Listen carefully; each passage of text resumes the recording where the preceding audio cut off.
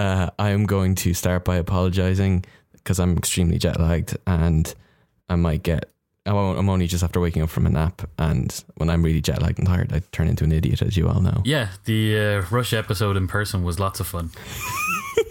As you roll, you could see a meltdown happening right in front of you. I mean, yeah, it was as Russia was starting to go under Putin's rule, so let's understand that that's kind of upsetting. But Jesus, your eyes were rolling in your head as I was trying to talk to you. Speaking of, so I'm just back from my trip to San Francisco, and when I was going over there, I was similarly tired because I just had that 11-hour flight. That flight itself was about an hour and a half to 2 hours late taking off because of some electrical issue. And then when I landed, I spent another 2 hours in customs while they inspected my visa. There's like a big hole up there.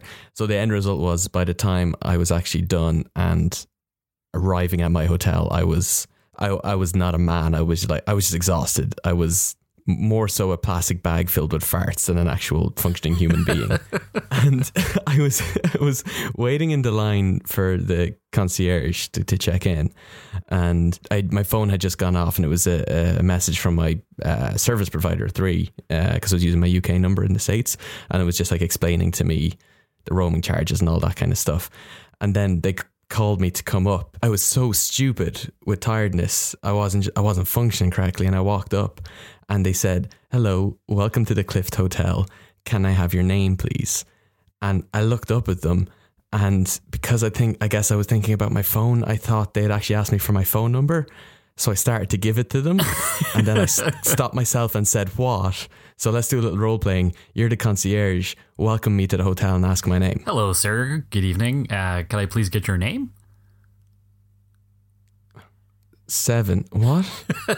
That's what happened. That's what I did.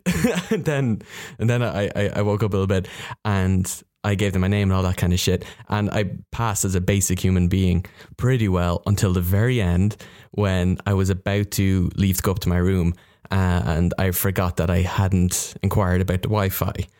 And now, as a quick aside, I just want to say that I have been using what am instead of what is or what are way more in my day-to-day life. Because like when we do this episode, and when we're talking on WhatsApp, planning out episodes, we're always saying what am. Yeah. Whenever we record an episode or I make a piece of artwork, I'm always writing it down, like labeling it as what am. So what am is in my head way more than what is. And looked her square in the eyes. Well, that also just point out how little you actually ask what is before you had to ask what am. Yeah. But I just looked at her and I said, "What am the Wi-Fi?" What am Wi-Fi?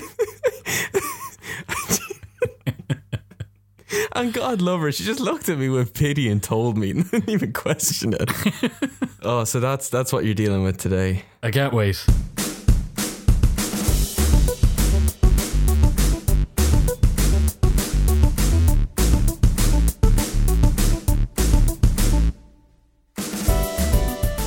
It's okay, Richie. This is going to be an easy one. Hey, when you were coming back from the airport, what mode of transport did you get? When I was coming back from the airport, taxi. Oh, okay. You didn't get the wagon? The wagon? You didn't get a wagon? No, I didn't get a wagon. Why would I have gotten a wagon? Oh, because this episode we're getting on a wagon. Where's this wagon going, Steve? I'm not sure. Like this joke, where's it going? I'm not sure.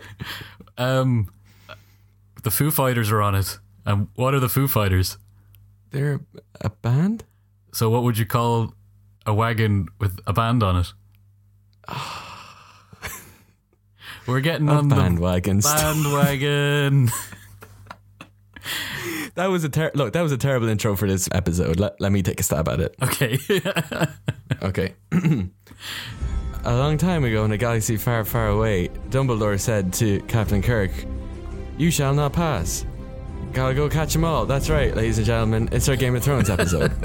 How's that? I'm really tired. I think we should leave both in just so the poor listeners can unsubscribe as soon as possible. I mean, they're both so perfect.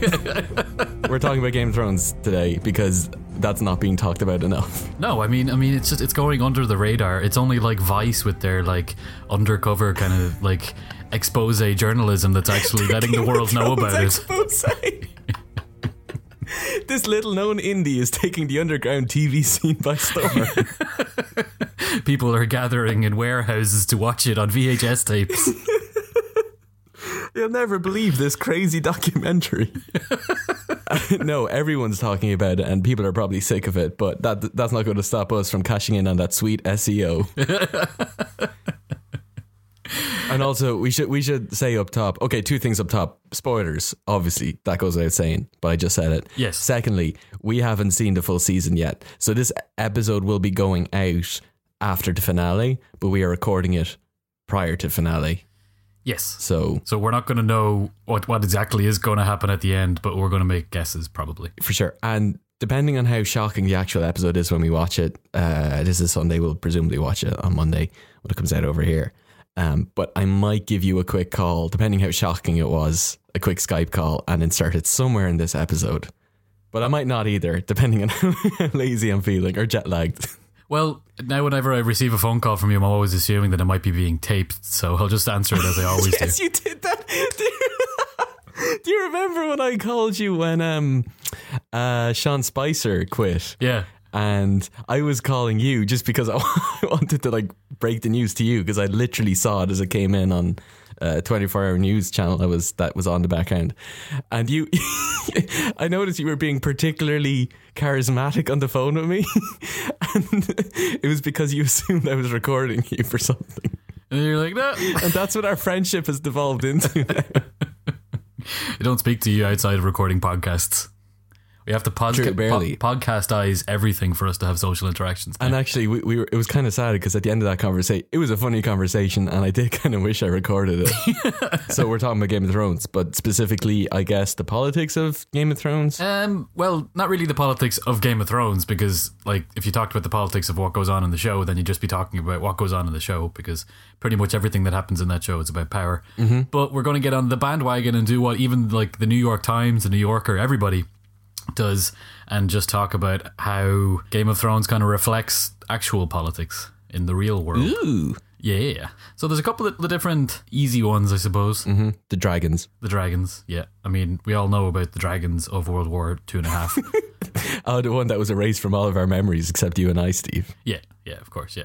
And in fact, when everyone's listening to this, they just hear static. So dragons, like, are there any sort of comparisons to the real world? Yeah, well, you could probably say that the dragons are nuclear weapons, because anyone in this world who has nuclear weapons, you can't really touch them. And they're supposed to be the perfect deterrent to get attacked. So when countries want to make sure that they want to make themselves secure and safe, they go and they grab some dragons, and then they turn them into bombs and put them on the top of warheads. So we talked... Oh, that's how they get made. We never discussed that. Yeah, we didn't get into that in North Korea. I mean, you think that North Korea would have easier access considering there's so many dragons in China. Yeah, that's true. Yeah, and they're nearby. Yeah. So yeah, and I guess, and then in Game of Thrones, the whole thing is that the Targaryens were first able to conquer Westeros because they just turned up with these dragons, and then everyone starts taking Daenerys seriously when she has dragons, and then everyone, it's not somewhat like... I read the books as well. Have you read the books? No. Okay, and most people listening might not have read the books as well, but I'm still going to talk about them because that's what people who have read the books do.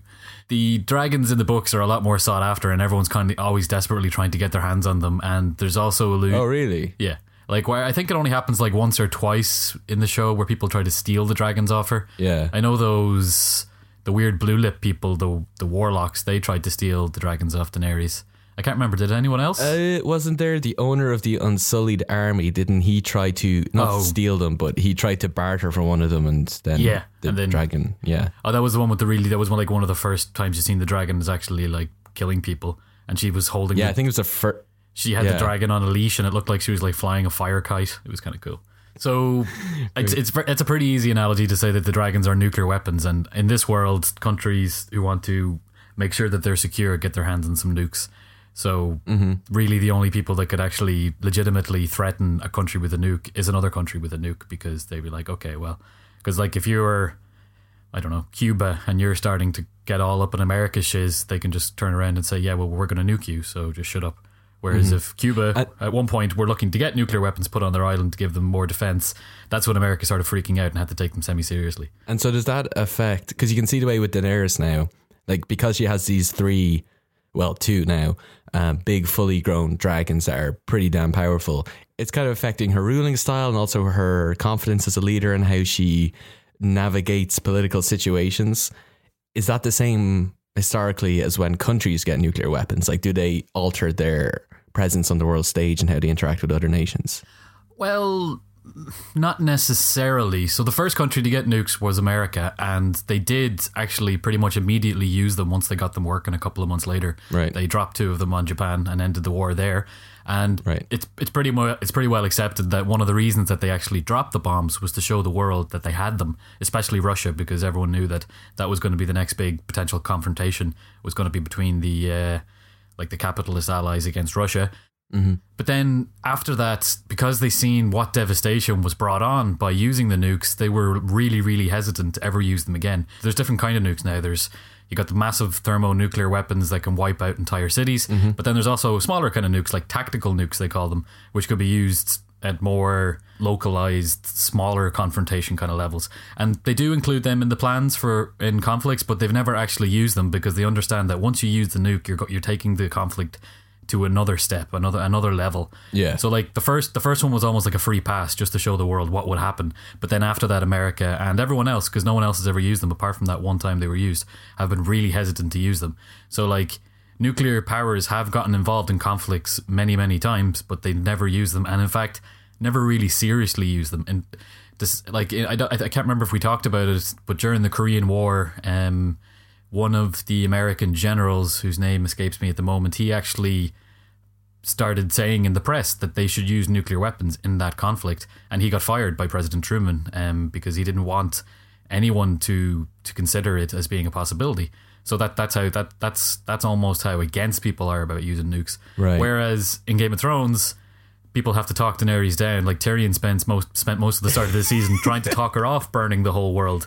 Whereas, and then she's got a bit dragging crazy this season. Well, she was always dragging crazy, actually. Like, she was dragging crazy when she used her dragons. But she's like using them to go down to the shops to get her milk or whatever. Like, she's just riding them around non-stop into battles now. Yeah, and she probably won't do that anymore after she lost one. Yeah. So Tyrion wanted to say that, look, you can't do that. You can't be like the United States and wipe out an entire city with your dragons, because then nobody's going to want to follow you afterwards. Yes. He's all about this whole good ruler thing, but we'll get onto that later. Mm-hmm. Whereas she's just like, no, I want to use them. I got them. And when she does, she burns a lot of people and totally wipes them out. Mm-hmm. And it pretty much destroys the Lannister army. And then you can kind of compare it. Like, I can't remember how much is actually covered in the TV show, but when Daenerys' ancestor Aegon took his dragons over to Westeros to conquer them, he only actually used them a couple of times in battle, because after he used them, people just immediately started bending the knee and falling into line. Right. So there could be some, that's kind of like what America was trying to do after they used them first, is like, just use these dragons, these dragon nuclear weapons, kill a few 100,000 people, but then we don't need to go into another battle and use millions of soldiers. So, man, this is reminding me of, sorry to bring in another piece of pop culture, but Iron Man 1, when Tony Stark is saying that his father used to say that the best weapon is the one you never have to fire, and he respectfully disagrees and says the best weapon is the one you only ever have to fire once. Yes. So that's dragons. Basically that. That's dragons. Only have to fire a dragon once. The best Iron Man says the best dragons are the ones you only need to fire once. The dragons are a pretty easy one. So now what's after happening at the end of the last episode, so episode 6 of season 7, is that the bad guys, who are pretty much guaranteed to be the only bad guys left after, I think it looks like everyone's going to stop fighting each other and actually turn around and start fighting the White Walkers. They have a dragon now. So basically they have enough to be able to turn around and fight back at Daenerys. So that makes them, whereas before they were, I suppose, a pretty significant threat because they were marching with an army of 1 million dead people onto the wall. Now they're marching with... Has it been said what their numbers actually are? No, it's just like hundreds of thousands or something like that. I don't ever think it's specified. They keep it vague. Yeah. And okay. I think once you say army of the dead, it doesn't really matter. That's enough. Yeah. It could be 5. Well, that's a squad. That'd be squad. Squad of the dead doesn't really sound as intimidating. Hashtag dead squad. But now they're the army of the dead plus a dragon, which makes them even more intimidating. Yeah. I was nearly sure that Jon Snow was going to hop onto the back of the other dragon and fly away, because when Daenerys, so did I. When Daenerys was making her escape at the end of that episode, you didn't see the third dragon. So there was the one she was on, there was the one that got iced, and then there was the other one. And then not only that, but later on in the show, you don't see it again. So, but the fuckers, I think they just couldn't afford to use more dragon graphics. So they just said, "Oh yeah, we'll bring in the uncle who saved Bran at the end of the last season because that's what his job is." So we just like show. And then he immediately dies. Yeah, he just like because he just rocks up on a zombie horse waving some fire poi. That's what it is. Poi, is that the thing? The juggle thing where you're swishing around. It's a mace, isn't it? Yeah, but what's that? The art form where you twirl things around. It's like a branch of juggling. Is that koi? No, that's a pond. I don't know. Koi? A koi is a fish. Yeah, no, but it's... Sorry. Was he waving... Was that a fish? Was he waving a fish? A fire fish? That's pretty significant. Riding over the horizon, just swinging fish around. Yo! Come get... So, I've got you, nephew. What? Who is this? I don't remember you. You happened 7 seasons ago. Immediately dies. Yeah, that was... It's like they were just keeping him as a wild card for when they didn't have enough budget to do a proper solution. He would just ride in. Yeah, exactly. Yeah. And it's also really annoying that they haven't showed Jon's direwolf since he got resurrected. Is that wolf dead though? No, not at all. Because the last time you seen it, it was with his body, and then he get resurrected, and you haven't seen it since. I think like there could be something about that like, oh no, now his direwolf senses that there's something weird about his resurrected master, so he stays away. But I don't think that's what it is. I think they just don't want to spend money on CGIing a giant dog all the time. Yeah. Oh, it's so annoying though. Yeah. But anyway, all that budget is going on the dragons. But yeah, and sometimes they again forget to put in one of the dragons at the end of the last episode. It's like, oh, people. There's just a really shitty puppet that they just have to put in. It's like an actual kite, just like bopping up and down. Just a man going rar, wearing one of those shitty T-Rex inflatable costumes from Amazon. Rar. Okay, so keeping on with the wall part, you could probably make an easy analogy as well, and this is one that I may have made originally because, or I can't remember if I robbed it from someone else's listicle, but the wildlings and the refugee crisis that's presently going on in Europe. Oh. So it's established pretty quickly in the show that there is a horde of the wildlings, the people that live beyond the wall, who the Northerners hate. And by the time the show starts, there hasn't been... Like, it's hard to remember, but people didn't believe in armies of deads and night kings and all the crazy magic shit that goes on beyond the wall. People pretty much assumed that the wall was built to keep the wildlings separate because they're wild and not civilized, so we should stick this wall up here to keep ourselves separate. And that's what... And the Night Watch were there to protect the wall from the wildlings, for them coming down and raiding, not to protect them from armies of deads or many squads of deads. And then they start coming down in a massive migration of, I think it was like 100,000 people, led by Mance, the king beyond the wall, and he just wants to bring his people to safety. So that's like a pretty easy analogy to compare to what's going on with people trying to flee from conflicts around Syria and kind of conflicts in Africa, trying to make it across the Mediterranean into Europe, into like a better world. But yeah, it's not an invading force, they're just basically fleeing the White Walkers. Yeah, so or, conflict. Yeah, basically they just want to stay alive and get a better life for themselves. I don't know if we're killing people in the Mediterranean using people in black cloaks who have to take a vow of celibacy after they commit a crime. Don't think so. I don't know. I didn't check that part, but we're definitely not welcoming them with open arms. So you could probably make that pretty easy comparison. And I don't know. Is that something that George R. R. Martin was setting out to make commentary on? Do you think, or is it just? Well, I don't. When he wrote that book in the '90s, the mid '90s, I don't think there was any kind of comparative. Like, obviously, conflicts have always happened, so there's always waves of refugees coming from different places. So I guess that's like, whereas it wasn't as intense as it is now, there have always been people having to move from one place to another en masse to try and get to safety. And they're always treated pretty badly because that's just what humans do. Humans have been doing it for like tens of thousands of years. Like the entire hordes of Celts just used to roam around the place trying to find better places to live, and they would come into conflict with other tribes and other Romans. Like most of the conflicts that we've turned into myths and legends are usually like the Saxons. Was it the Saxons coming into England and King Arthur had to fight them? I can't remember, but that was basically a huge horde of people trying to find a better place to live, and the people who were already there saying, fuck off, no, this is our land. So it's always been happening and always will. You could kind of say that when Jon Snow came to power, he seen that the wildlings weren't necessarily the enemy, that actually they could be the allies against a greater enemy.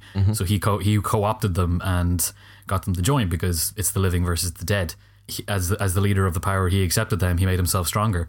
A lot of arguments being made in the European refugee crisis is that a lot of these people that are trying to come over are young, fit and able workers, whereas the European countries that they're trying to move to have got aging populations, and eventually we're going to come up to a point where we may not have enough new workers coming into the stream to pay the taxes to support the elder generations. So one way around that is to take in a whole heap of young migrants, and then you've replenished your workforce. You can keep supporting the older people. 2 birds, 1 stone. Yeah, so maybe that could be a comparison. Eventually, if Jon Snow does come to power in Italy, he could take all these migrants in and then settle them in different places. Please, bear in mind my sleep-addled brain. Try not to blur the lines between the analogies here.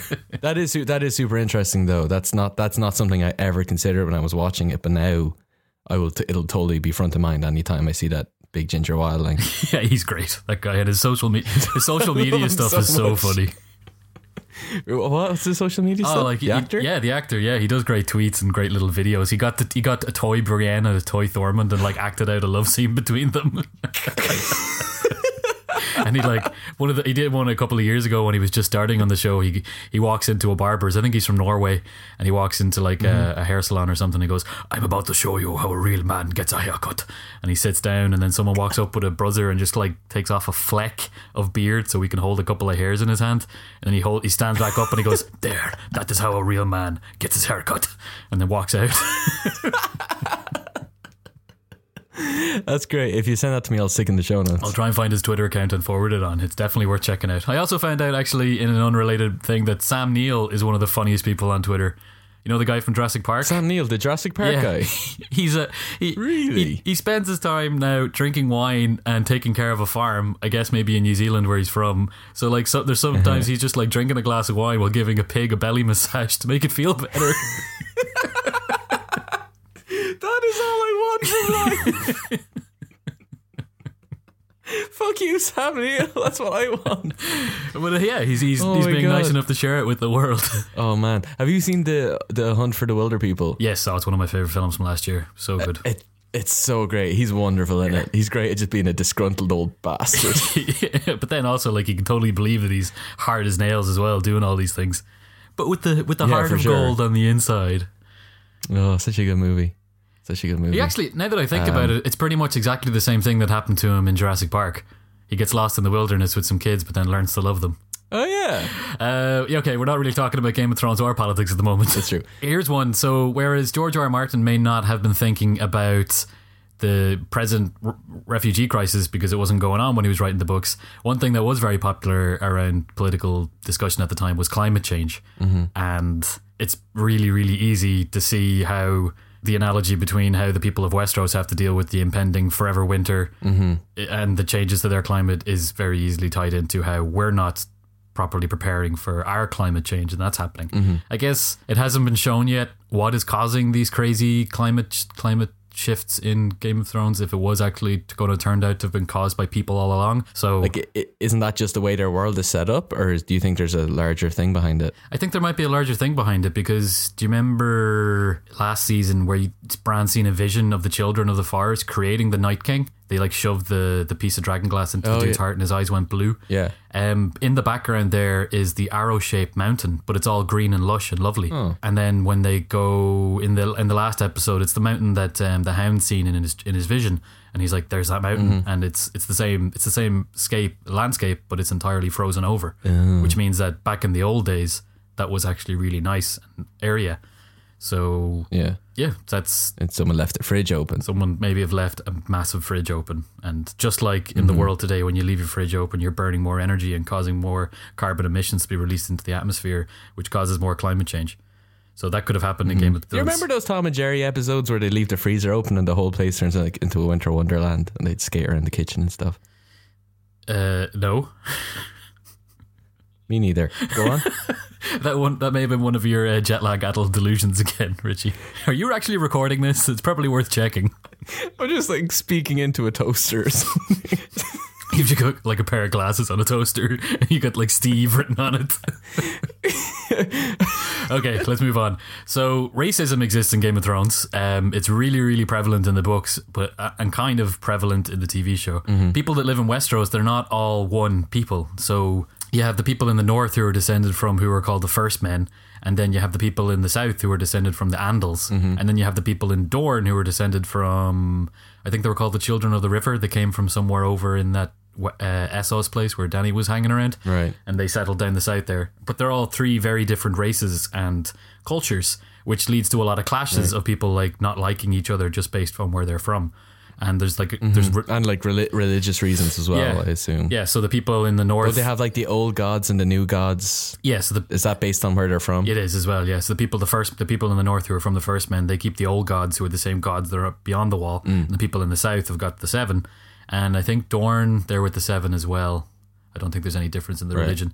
And then of course talking about religion as well, you have the Red Witch and her fire religion coming in, and your man the Red Priest who Tormund is it who brought all the people back to life. Is his name Tormund? Oh no, Tormund is Tormund's the badass wildling. I don't know. I can't remember that guy's name. So the Lord of Light, that guy, that's separate from the new gods, correct? Yes. Like, okay, it's a separate thing. Is that the one true God in that place? Because that's the only place I've seen actual proof in terms of all the people being brought back to life in his name. Yes, I guess you could say that. Like, if you were to base your theological beliefs on physically seeing proof of it, it's been proven that two different priests, a priest and a priestess of that god, brought someone back to life. Whereas the High Septon of the Seven religion, he got blown up because his gods weren't around to help him. So I could very easily say that, oh yeah, well, maybe this is actually the true God because here's some magic happening right in front of you coming from that god. Yeah. I guess the old gods, they're real too because Bran is using what could be guessed as their power because he puts his hand on those weird faces and has visions. Oh, that's true. Yeah. Sorry, we're getting a bit off topic here, but what's new?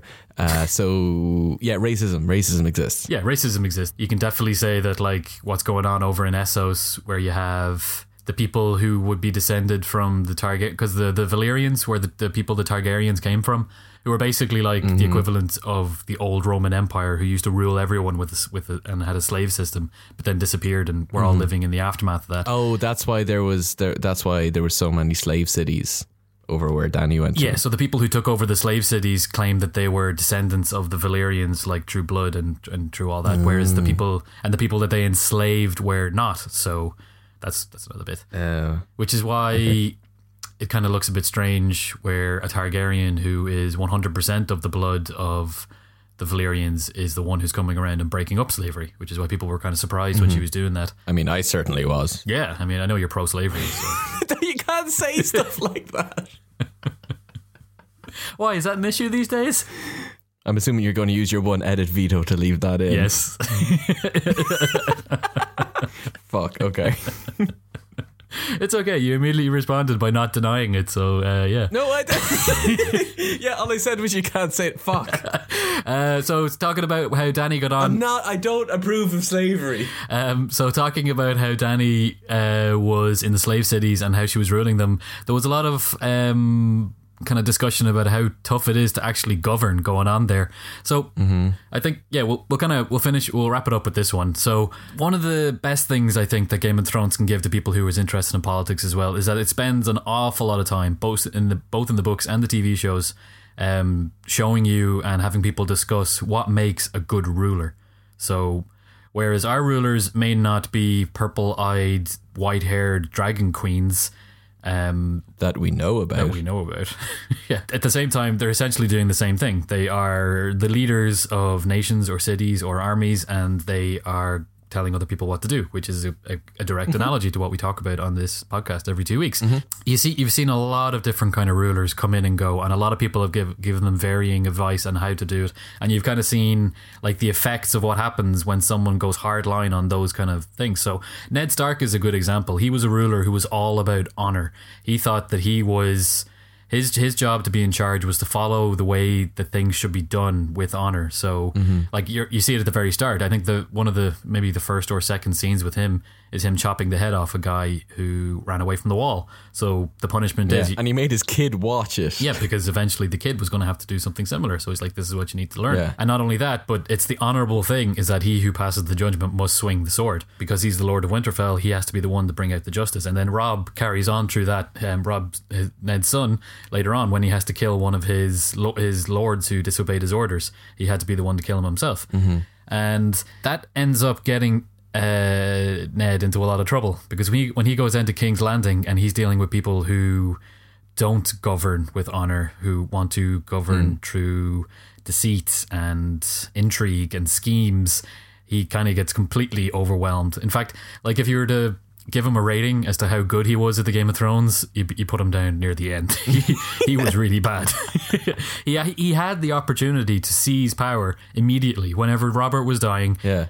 And he was there. Renly offered him armies to help him put him on the throne. Yeah. Or even as a regent, don't even know if he was necessarily saying, make me the king. Basically, just get rid of the Lannisters and we can take over, which is essentially what Ned wanted to do anyway, because he believed that the Lannisters were killing people. He didn't. He said, no, the honourable thing is to send out a letter to Stannis, who's the next in line because Joffrey's a bastard, and he will put him in charge. But nobody wanted that because everyone fucking hated Stannis. He was a grumpy old shit. Yeah. And then everyone goes off, plays their moves behind him. He made the fucking idiot mistake of trusting the most duplicitous guy. I mean, obviously Littlefinger is going to be a bad dude. He's got a goatee. Yeah, and his name's Littlefinger. Why, you don't trust people with little fingers? I just trust anyone with a name that fucking weird. Well, he's actually... Like, they need a good wholesome name like Stephen Byrne. He's got... I trust anything a Stephen Byrne said. Yeah, especially the toaster that you've been talking to for 40 minutes. Littlefinger is called Littlefinger because he comes from a peninsula that sticks out like a little finger. So that's why he's called Littlefinger. Oh, is that it? Yeah. And it's like it's a mocking kind of name that they give him. But actually that's another here's I thought it was a penis thing. Well, like that's the joke. Is like, yeah, we can call him that legitimately because he comes from Littlefinger, but it's also like penis. Whereas like everyone I thought it was just like, it was literally just like small dick. No one around the city. Oh yeah, he's got that's small dick. No. He would probably be a lot. That's why he wants to be king so bad, just because he's compensating. Yeah, like Trump and his tiny hands. Exactly. Here's a quick aside. So did you know that the map of Westeros is England stuck onto the bottom of Ireland and made large? Really? Yeah. There's like, it's really easy. If you get the map of England, turn Ireland upside down, stick it onto the bottom of it, and they both like make them both the same size. Yeah. That's the map. That's the map of Westeros. So the entire north starts at the bottom of England, and then beyond the wall is Scotland, and then down in the Vale where Littlefinger is from, that's actually like the bits of Kerry and Cork that are sticking out like these little fingers, and then you go all the way down. Oh, no way. And then you have like the, what do you call it, the like down around Northern Ireland and Donegal is Dorne. So it's like really, really clear once you see it. That's George R. R. Martin was not being original when he drew that map. He just got these two bits and stuck them together. He's like, fuck it. Yeah, he's like, man, I just wrote all these fucking words. Now I got to draw a map. What? He wasn't like that Tolkien dweeb who loved that shit. Yeah. Creating all his own stuff from scratch. Bunch of nerds. So, rulers. What is this an aside from? Rulers. So that's how. So Ned, he didn't do too well.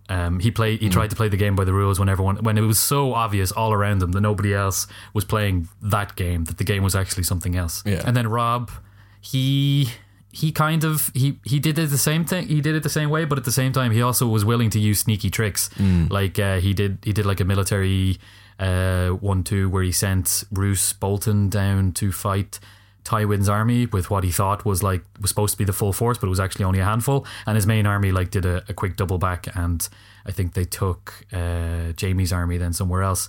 So that was like he was getting pretty clever at that. But then he went and married the wrong person and pissed off the wrong lords, and entirely he whittled down his own base of support and left himself open to be backstabbed by someone that he never should have trusted. You can't trust anyone in that world. No, well, yeah, you can't at all. Yeah, he was pretty stupid too. So Tyrion's role now seems to be that he's been looking at all this stuff going on and all these different rulers, and he's decided that Daenerys is the best hope for the world's vision of a good ruler. It was actually, that's a bit different in the books. So in the books, he's kind of just bent on revenge. Oh, really? Yeah. He really wants to fuck over Cersei for all the bad things that she's done to him. And I don't That's really... totally understandable. Oh yeah, 100%. Like as a justification for doing anything, that's good. But whereas Barristan Selmy is still alive in the books, and his role is to try and find the good prince, the good ruler.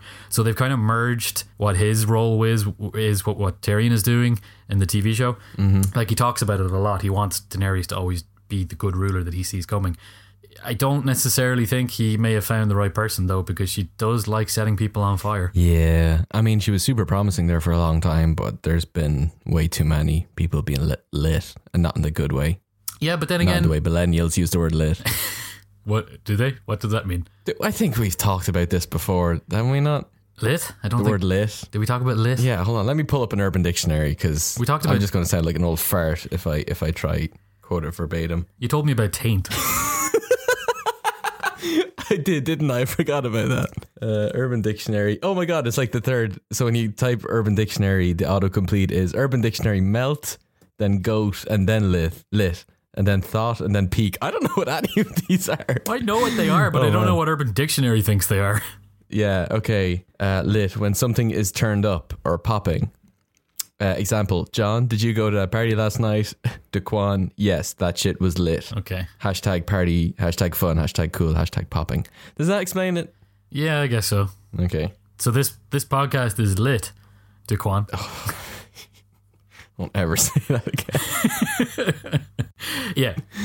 So yeah. Daenerys has not yet proved herself to be a lit ruler yet because she's too busy. She's too busy going around and burning people. But then again, in her credit, like she did give the guys the chance to bend the knee, and then they refused, and then she I know, but is a choice really a choice if the alternative is death? That doesn't sound like a lot of a choice. She didn't offer them death. She offered them to serve her. She would let them... Yeah, serve her or die. Like that was the choice. Yeah, and they chose death. I know, but it's hardly a proper choice. Why, you think there should be a third option? Like just because you're offering someone a choice, one of which being death, does not mean you're a fair ruler. Yeah, is what I'm saying. I don't know. In the Game of Thronesy kind of world, it kind of does. I mean, it kind of got a bit silly last time when he was talking about how they're going to choose a new ruler before Dany headed off in a dangerous mission, because he does have a good point. Like, what are they going to do if she dies? She doesn't have any children, and she can't have any children. Yeah. They can't exactly make the fucking one of the dragons the next king, because they're... I was going to say, she said the dragons are a kid. Yeah, so that means, well, it's a line of succession, so... And Tyrion started hinting that he thinks that they should bring democracy to Westeros. He started... This was going to be one of my questions, and I guess we can talk about it now, or we can wait for the end. But yeah, I want to say, like, how likely would, given an endless amount of years, how long would it be before democracy was introduced, or would it ever be introduced into this world? I don't know, because there's something weird about Westeros. It's stagnant, utterly stagnant, and it doesn't develop technology or political systems. They've pretty much had the same feudal system, sword wielding on a horse knight shit for 10,000 years. If you look at what the history of the show is, yeah. Whereas 10,000 years ago, with the real civilization, incomprehensibly different. Like basically, we had the tribes and the fucking cavemen people 10,000 years ago. Whereas 10,000 years ago, you still had a Stark in Winterfell. Wow, which is a bit different. I'm pretty sure it's 10,000 and not 1,000. It's something that's staggeringly like different. Yeah, and the world didn't develop. Technology didn't develop. They're still in the same thing. I think the only reason that the Andals came in and were able to take over the First Men was because they developed iron as opposed to bronze and copper that the other guys were using. But like that's as far as the technology went. They still haven't developed microprocessors. They don't know what the word lit means. No. They think it means what, like a furnace. Yeah, they have an Urban Dictionary, but it's in a library. And it's just the ramblings of a drunken idiot. As opposed to what it is in real life. Basically. Yeah, so I don't know. Like, obviously the TV show is going its own path, and Tyrion is definitely hinting that democracy could be possible. So you could have Daenerys opening the first parliament at the end of the show. I doubt it somehow, though. I mean, yeah, I think everyone's either going to be dead, or they'll just like they'll pick whoever they want to be the winner and put the crown on them and then end. Do you think it'll be a happy ending? Like in any sort of shape or form, or is it just going to be depressing? Like, I don't know. Hey, it's Cersei. I really hope they do something that's neither. That's like weird. I don't think they're going to give you like that ending that would leave people pissed off, like leaving Cersei in charge or something like that. But I also can't see them saying that, you know, and Daenerys ruled happily ever after and everyone was delighted. I think it's going to be something weird and different, and I'm not even going to bother speculating. I just hope that they don't fuck it up, because I'm pretty sure George R. R. Martin isn't going to get around to finishing the books. So this could be our only comprehensive, complete. This is going to be the conclusion of the story of Game of Thrones, of the Song of Ice and Fire. So how many books does he have left to write? 2, he says. He said it was a 7-book series, and the 5th one was the last one that was published. So everyone's waiting on the new one, which is Winds of Winter. But we've been waiting nearly 7 years. Wow. So yeah, and it's impossible to know how close he is. I think 2 years ago he told people he was halfway done, but then he started on the I's and crossing the T's. Then, he started hinting that it would be out by the end of that year, and then he completely said no, I flubbed it and I didn't have it, because his writing style, he doesn't really pre-plan, he just kind of writes as he goes along, but then he'll have like a cool idea that'll involve having to go back and change a whole load of shit, so that makes sense, which means that he's constantly kind of rewriting. So there's downsides to that, in that means that it takes an awful long time, but the upside to that is that he doesn't need to edit that much whenever he actually goes to release the book, because he's already gone back and revised it so many times. So and he's got a cool original story. Yeah. But I mean, you can have a cool original story by brainstorming and planning the narrative as well, which is what other people do. But that's just not his style. His problem is he keeps on going to conventions and all these fan things, because I mean, the dude doesn't need any more money, as far as I can tell. He's pretty comfortable with his life. He lives somewhere in Arizona or New Mexico, and like he has a house on one side of the road, and then he has his office like in the next building, and then also down the street he bought the local movie theater and kept it open. Wow. And has like fun events all the time for the people in the town. Oh. So George R. R. Martin's pretty happy, I think. And he does like, obviously if he releases these 2 books, he's going to make another fuck ton of cash that he can buy another fucking town and do the same thing if he wanted to, but I don't think he really cares about that. I think what he's most afraid of is writing a bad book and disappointing his fans, which is why I think he's taking so long with this one. And I'm sure the success of the TV show, like being heralded as one of the greatest TV shows of all time, the expectation's even higher. Like there's more eyes on this story now than ever. Oh, absolutely. Like I'd say it increased the fan base by like 1,000-fold probably. So whereas before he was already the God King of fantasy, now he's like the God King of standard culture, because Game of Thrones is so popular. What a title. Yeah. So yeah, I hope he does get around to finishing the books, because the implication is that he's going to pass away before he does, because he's not a young man. No. And I know some people like a couple of years ago kept on making memes and being pretty cruel to him and tweeting him, asking him like, why won't you do it before you die? Which is like, yeah, okay, leave the guy alone on that front. That's not like Neil Gaiman turned around and said the reason he hasn't finished the books is because he's not your bitch. It's true. It is true, but then again, to counter that, yeah, okay, George, you're not our bitch, but the reason that you've had all of the success and happiness in your later life is that you've written a product that, you know, people have responded to and love, and surely you do owe them a conclusion to that story, please. Yeah, and there's the argument of art belongs to the people who consume it as much as the people who create it, or even more so. Yeah. So I mean, you know, both sides, just like Game of Thrones, there's nuances and there's credit on both sides. What a perfect ending to this segment, this epised. Is that where you're planning on ending it? Did I just cut you off? Yeah, no, that's fine. I had like a whole load of historical events and people that could be linked back to it, but we're hitting the 50-minute mark when it was only supposed to be a half an hour. So that's nothing new there. Nothing new there. Cool. So is that us? That's us. Sweet. Okay. What do we do at the end here? Sorry. Thank you for listening. Thank you for downloading. If there is a Richie in your life who knows sweet fuck all about politics and wants to get better, feel free to share it with them. Make them a better person, much like Steve is doing with me now. You're welcome. Thank you. Yeah, please feel free to share podcasts. Live and die based on word of mouth, really. Really do appreciate it when you share it with a friend. I know we say it at the end of every episode, and every podcast says at the end of every episode, but there's a reason, and we do really appreciate it. Yeah. Don't just use your mouth to do it though. Use your little fingers, and go onto keyboards and phones and like it on Facebook. You can send us a message there. You can find us on Twitter at WhatAmPolitics. You can send us an email that Richie will read and tell me about. Do you not check the inbox at all? No, I never go onto that, no. Oh, okay. Yeah, I have it set up on my phone. Yeah, whatonpolitics@gmail.com, whatonpolitics on Twitter, whatonpolitics on Facebook. And the website that Richie spent a lot of time and effort making look super, super nice and super fancy, which and was supposed constantly to... forgets to mention on the show. Whatonpolitics.com. It's also supposed to have like a lively and happening blog, but I noticed that people don't really click on it that much, so the incentive to write new posts isn't that strong, but I will get around to writing more. In fact, I think actually I'm going to tie in talking about historical things with Game of Thrones that we didn't get to talk about, so I'll do one for that as well. So, perfect. 2 points of media. If you want to use your ear holes to listen to it, you can also use your eye holes to read about it. And use your mouth holes to tell people about it. Use every hole that you got. All of them. And now we're going to shut our holes. We're going to shut our holes. And we're going to close this episode. One ending. Oh, thank you, Supermarket Love, for the theme music. I'm getting better at remembering. Not great, but yeah, not you did great. remember. Not good. Not great by any standard, by any metric. But thank you. We appreciate it. Is that it? That's it. See you, Richie.